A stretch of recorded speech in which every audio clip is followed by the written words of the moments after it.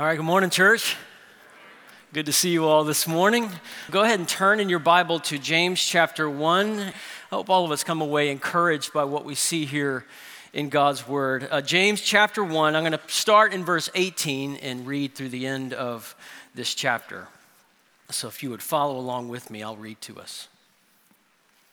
James writes, "By his own choice, God gave us birth by the word of truth, so that we would be a kind of first fruits of his creatures. My dear brothers and sisters, understand this. Everyone should be quick to listen, slow to speak, and slow to anger." Don't nudge your spouse. "For human anger," verse 20, "does not accomplish God's righteousness. Therefore, ridding yourselves of all moral filth and the evil that is so prevalent, humbly receive the implanted word, which is able to save your souls. But be doers of the word and not hearers only, deceiving yourselves.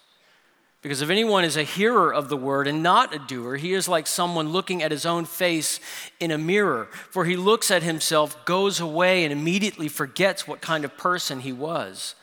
But the one who looks intently into the perfect law of freedom and perseveres in it, and is not a forgetful hearer, but a doer who works, this person will be blessed in what he does. If anyone thinks he is religious without controlling his tongue, his religion is useless and he deceives himself. Pure and undefiled religion before God the Father is this: to look after orphans and widows in their distress and to keep oneself unstained from the world."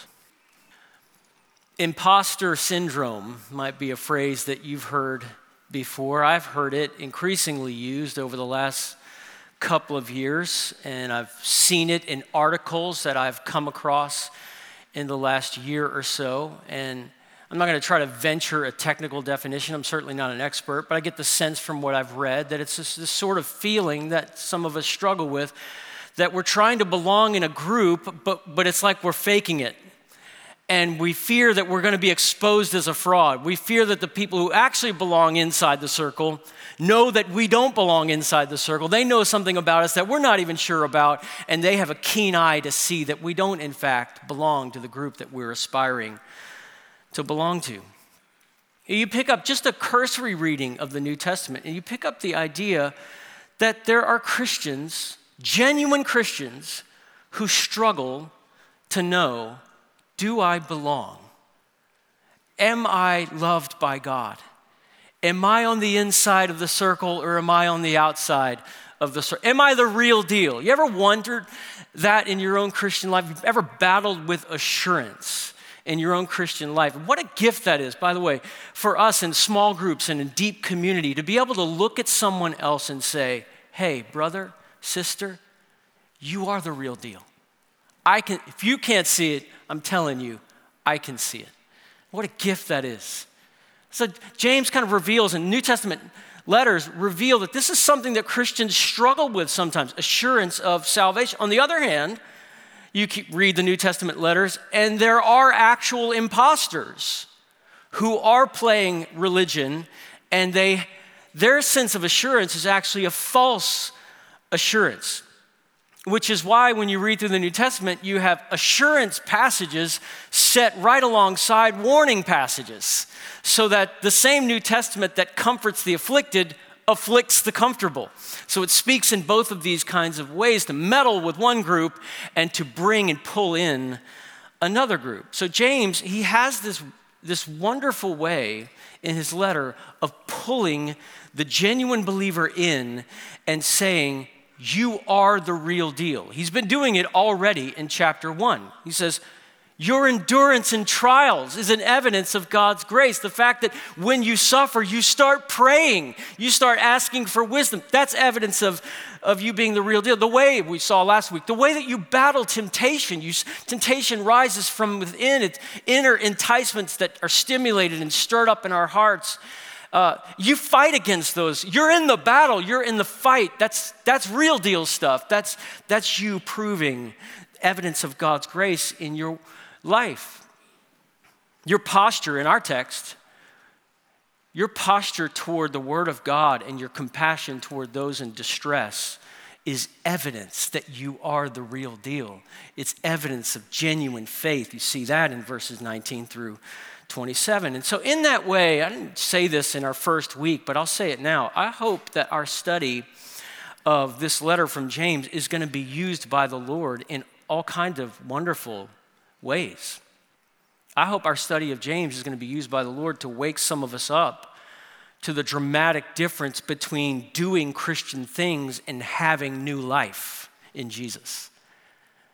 So I pray that real salvation, conversion, lights go on, that kind of stuff, right? Only the Spirit of God can do that kind of stuff. I pray that happens. I pray on the other end, I hope studying James is going to be used by the Lord to breathe deep assurance into Christians, right? Into everybody who will look to Jesus, who is willing to look to Christ for refuge. Even in the midst of your loud, very vocal thoughts and doubts about whether you're the real deal.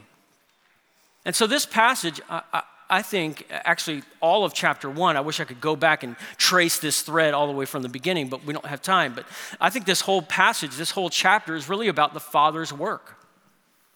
So in James chapter 1, verse 17, the beginning and the end of our text. In verse 17, James explicitly names God the Father. He brings God the Father into the picture. And what does he call him? Every good and perfect gift is from above, coming down from the Father of lights.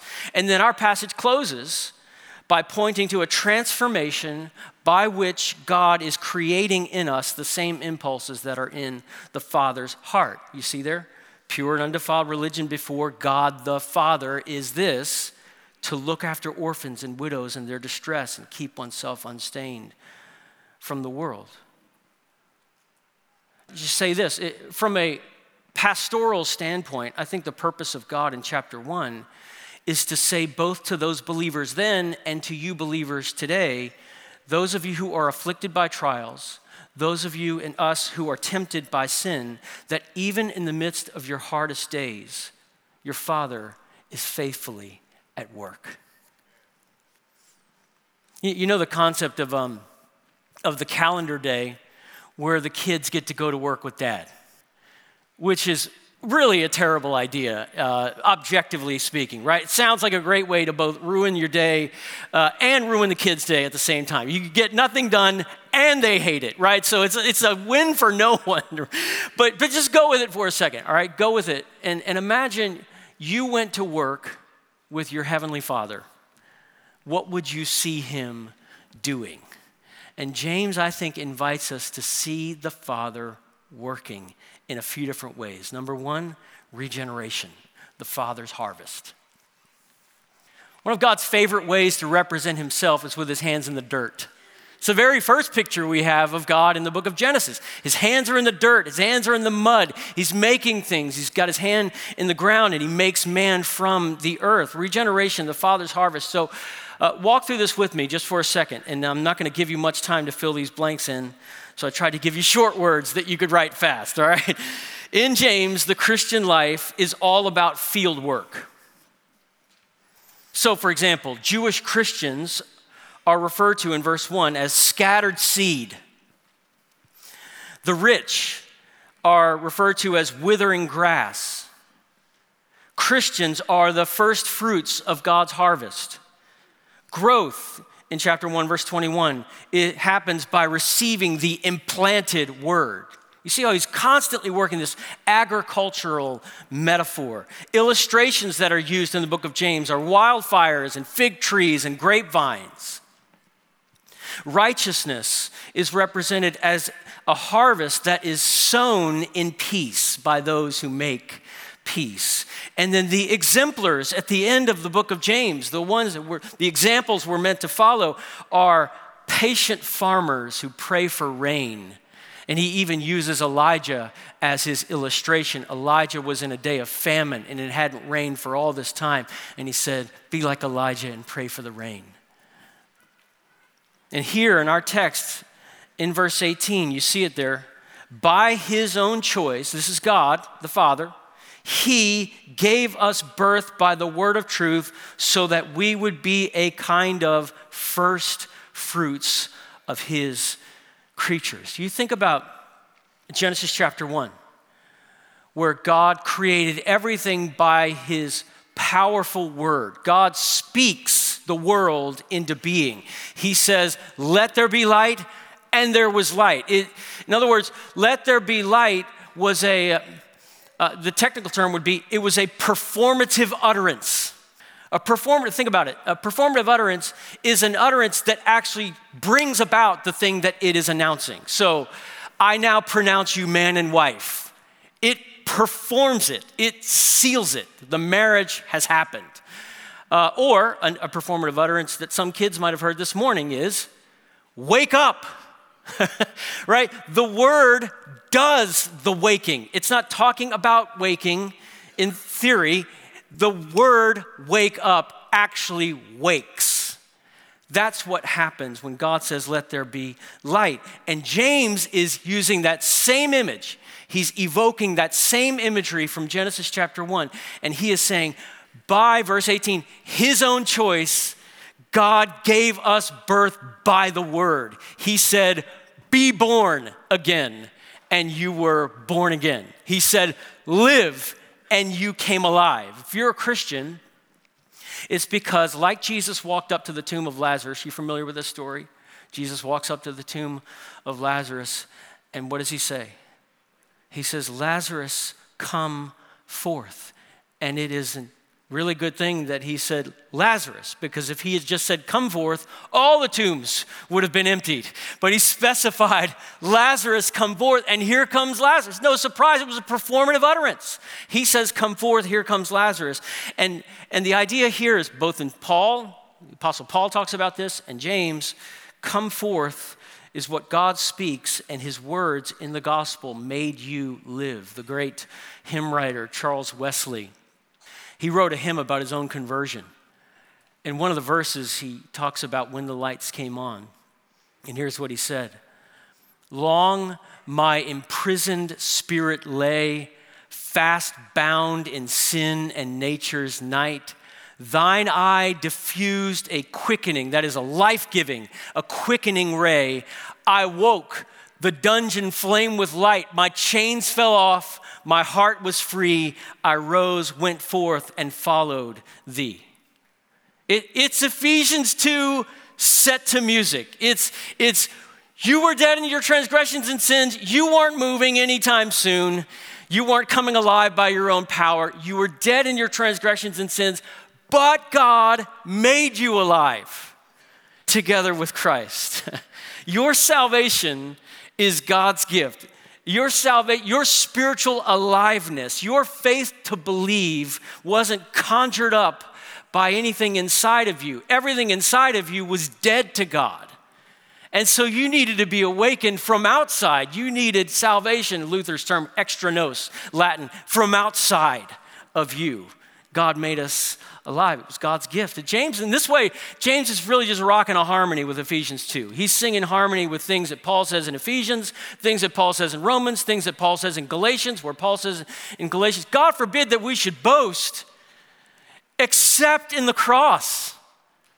The gospel of Jesus, the way that God saves us, excludes all human boasting. James will not allow any church-going Pharisees to high-five one another for having made ourselves sufficiently presentable to God.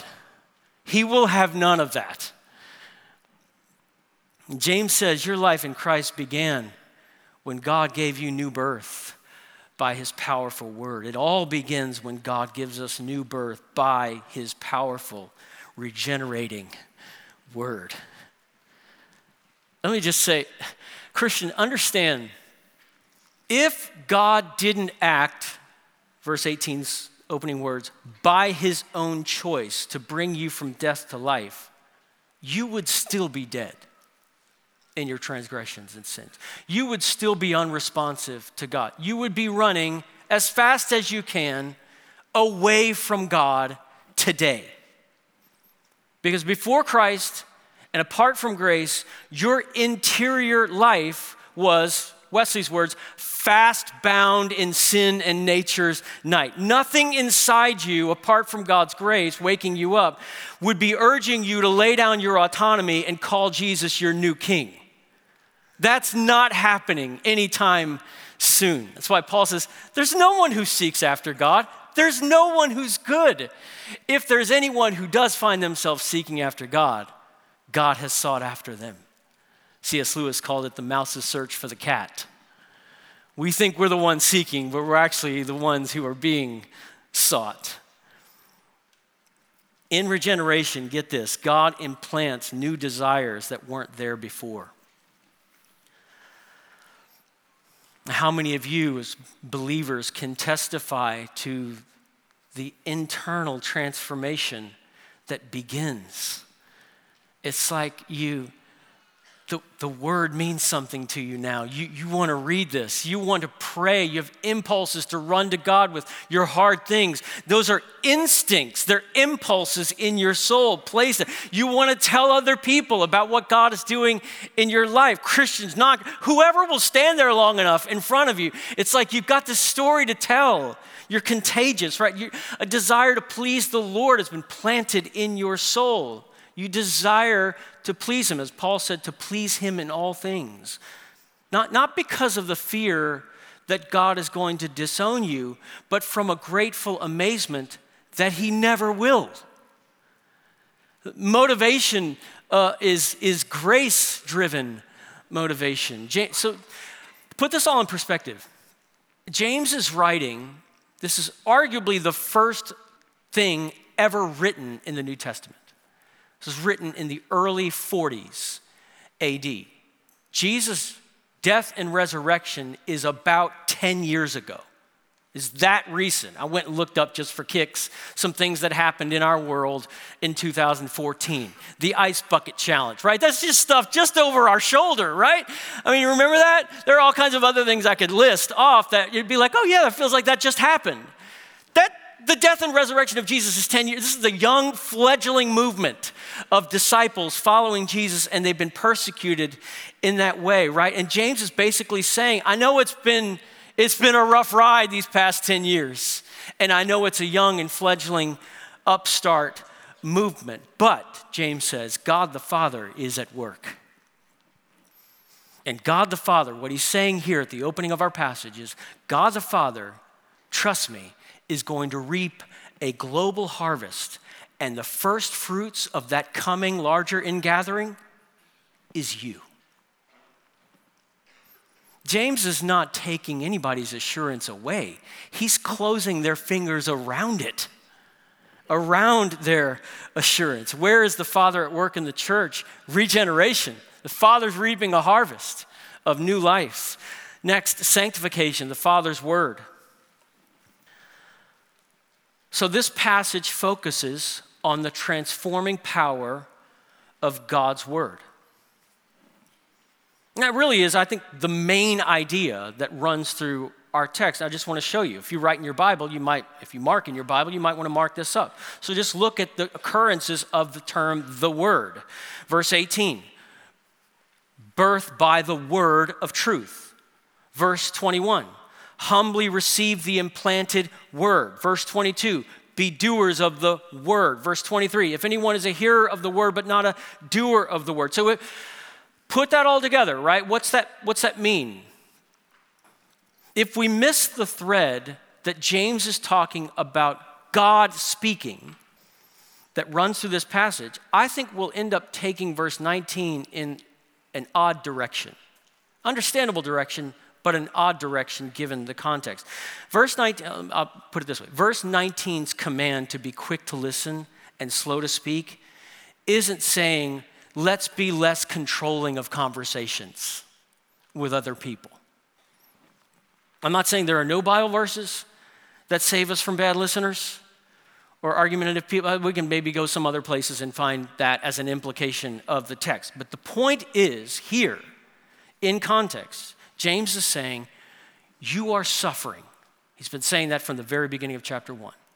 You are tempted. And here's what I want you to do. Don't cave into temptation. Don't retaliate in anger against God or other people. Instead, be quick to listen to God's word. Be quick to listen to God's word. The word that made you new is what he just talked about the verse before. The word that made you new, the word that gave you life. Turn your ears on. Listen to that word. When the heat of trials tests your faith, James says, crank the volume of God's word, God's promises in your ears. Verse 20, he says, don't respond to the heat of temptation and the heat of suffering with anger. I know the world's angry at you. It's why you lost your homeland. It's why Claudius kicked us out. So the Jewish exile, right, we talked about that in week 1. Verse 20, though, James says, human anger is not the response. Be slow to anger. Human anger does not accomplish God's righteousness. In other words, it's like James is saying, the anger of the church is not how God advances his saving agenda in the world. James is saying, yes, you're persecuted. Yes, it's not easy. Various trials are coming. But your next move when trials come, verse 21, is humbly receive the implanted word. And who's the speaker of that word? God. I want to encourage you friends who are suffering today. And James has just said, in the context of testing, he just said, don't do what comes naturally. So I heard years ago an expert in counseling, David Pallison, and he was talking about how the heat of hardship and suffering and trials doesn't put things into us, it exposes things that are in us. The heat brings out the heart. And that seems to be very much in line with the kinds of things that James was saying in the passage we looked at last week. What comes naturally when the heat is on is I react in anger, right? This outpouring of I explode on whoever is in the blast radius of my trials, including God. Y'all, this passage wants to make you strong in faith. And it says, when the heat is on, open your ears to receive God's truth. When the heat is on, open your ears to believe God's character so that your read on your present suffering is aligned with eternal truth. James just said, when tests come, and they're coming, you're going to be tempted. You're going to be tempted to think, this is God's doing, and he is turning his guns against me. I'm on the business end of God's punishment. God is fighting against me. And James said, last week's passage, James says, no, he's not. God is not against you. God tempts no one. God is good. Matter of fact, if you want to know, James says in verse 17, if you want to know what kinds of things come into your life from the hand of God the Father, every good and perfect gift comes from above, coming down from the Father of lights, in whom there is no variation or turning shadow. It's the same phraseology from which we get in the great hymn, Great is Thy Faithfulness. There is no shadow of turning with thee. James says, if you want to talk about what's coming from God in the midst of your trials, it's good things, it's perfect things, it's things that will make your faith stronger. This is what James is talking about when he says, be quick to hear. He's saying, essentially, bring your trembling, tempted, tested heart to God's word. Let the word of God lead you into hope. Let the word of God point you to Christ, the gospel of Christ, the death of Christ that covers your sin, the resurrection of Christ that swallows our fear, the return of Christ that promises joy. James says, God, your Father, is at work. Sarah Edwards, the wife of Jonathan Edwards, she was an incredibly godly, gifted woman. And her husband was a faithful and gifted theologian and pastor. And when she heard that her husband, Jonathan, had died, she wrote a letter to her children and listened to these words. My very dear child, what shall I say? A holy and good God has covered us with a dark cloud. The Lord has done it. He has made me adore his goodness that we had him so long. But my God lives, and he has my heart. Oh, what a legacy my husband and your father has left us. We are all given to God, and there I am, and love to be your ever affectionate mother, Sarah. That's what it sounds like when we are walking through tests and trials and we are quick to hear, quick to run and say, God, you tell me which way is up. You tell me what's going on and how you're active in my life. In this way, I'm not unsaying things that we've talked about in the book of Psalms, for example, the compassion of God that's evidenced in Psalms by which he hears his people cry. You read Psalms, and some of them sound like edgy words uttered in the presence of God, right? Even when our cries are mixed with misunderstanding, and there's a lot of that in the book of Psalms. I praise God for all of that, not unsaying any of that. Praise God that we don't need perfect theology to find mercy from God. Not unsaying that, but neither does that truth undermine the wisdom of cultivating a disposition of soul that humbly trusts the promises of God over against the screaming witness of my circumstances and my feelings. So you ask the question, what is to influence our response to tests and trials? And the answer is the Word. Be quick to listen to it, slow to speak. As a matter of fact, I didn't read the entire letter. Sarah Edwards said, let us hold our hands over our mouths, not speak, cast aspersions at the character of God. So it's the Word that influences our response to tests and trials. The next point is, what's the mirror that reveals not the outer but the inner life? Verse 22. Look at it with me. Be doers of the word and not hearers only, deceiving yourselves, because if anyone is a hearer of the word and not a doer, he's like someone looking at his own face in the mirror. For he looks at himself, goes away, and immediately forgets what kind of person he was.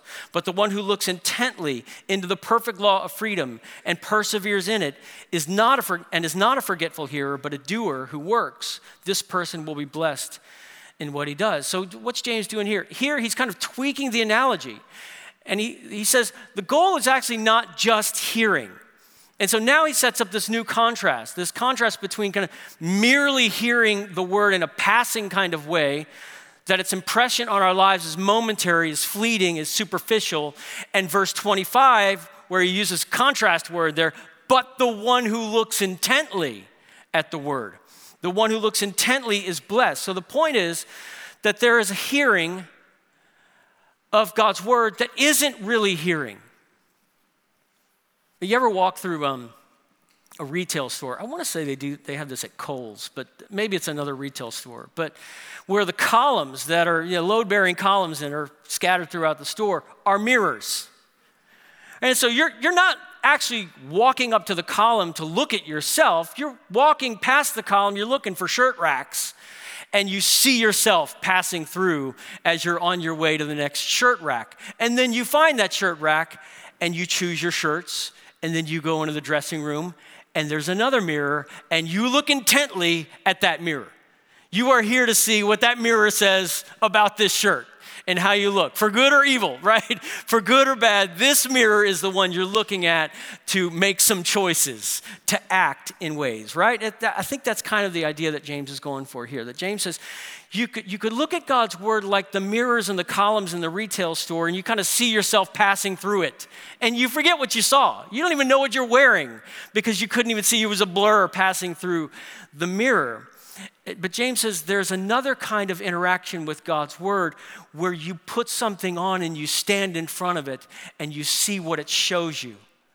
And yet James actually says when you look intently at the mirror of God's word, it doesn't show you your outsides, but it shows you your insides. The Father's word changes our insides.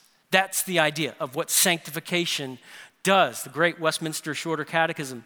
Sanctification is the act of God's free grace by which our whole person is renewed in the image of God, and we are made more and more dead to sin and alive to righteousness. Sanctification comes through the instrumentality of God's word. What did Jesus say in his high priestly prayer in John chapter 17? Father, sanctify them by the truth. Your word is truth. Your word moves the needle. Your word changes the inside, an inside out transformation that's brought about by the word of God. Sanctification is how the Father, if you went to work with the Father and watched him, you'd watch him making you holy, making you new. And third, imitation, the Father's heart. Gazing at God in his word, we become like him as we live in the world. Again, don't lose the thread of the word that runs all the way through this. Gazing at God in his word, we become like him as we live in the world. Look down at verse 26. If anyone thinks he's religious without controlling his tongue, his religion is useless and he deceives himself. Pure and undefiled religion before God the Father, there's the Father still in the picture, is this: to look after orphans and widows in their distress and to keep oneself unstained from the world. So again, when he talks about controlling the tongue, the word that's used there in the original language is the word bridle.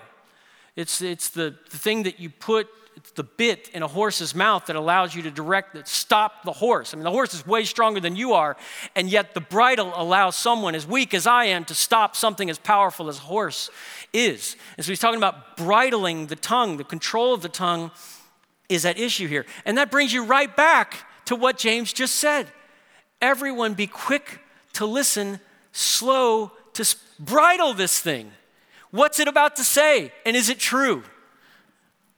James is urging persecuted believers to live like missionaries in the world, not culture warriors, missionaries. Remember in other places where Paul or Peter says, for example, when they revile you as they did Jesus, Jesus did not revile in return, and you are meant to follow his example. Paul heard every insult in the book was thrown at the Apostle Paul. And you know how he described God's attitude toward the people hurling the insults? God, our Savior, who wants every one of them to be saved and to come to a knowledge of the truth. Don't be shepherded by our outrage moment, even in our Christian culture today. The effect of God's word is to align us with God's heart. You say that again. The effect of God's word is to align us with the Father's heart. It's one of the ways that we derive assurance as Christians. God's word is shaping us, transforming us, the renewing of our minds, right? If God's word isn't making me more loving, something's wrong, right? Something's wrong. My Bible's broken. I'm not interacting. The wires aren't connected. Something's not working. If God's word isn't creating desires to be compassionate, desires to obey his commands, something's wrong. The wires got disconnected. Again, James loves the Old Testament. And so if you ask the Old Testament to help you understand the Father's heart, not what the Father knows, not what the Father's capable of, but the Father's heart, so much of the Old Testament says, look at what he does for the distressed. And there's a bundle of terms that basically encapsulates the people who are deeply distressed in Old Testament times. And it's the widow, the orphan, the stranger. And so frequently, that is the shorthand for those in need of special care and protection and provision and compassion. And so next week, I'm going to talk about orphan care specifically. We're going to talk about that. We're going to talk about ministry moving forward in those areas. We'll talk about the glorious doctrine of adoption next Sunday. But I think James is using this Old Testament shorthand categories so that he can say, if you and I look in the mirror of God's word, the Father will give you his heart, and the next thing you know, the church will become a place of compassion. The church will become a place that runs to vulnerable people of various kinds, orphans, widows, the poor, the abused, right? James says, when the word is doing its work in the church, you're going to find people of hope and compassion in the church. Is that us? True religion is not a checklist. It's children growing up to look like their father. I wonder how many battle imposter syndrome when you think about your walk with the Lord.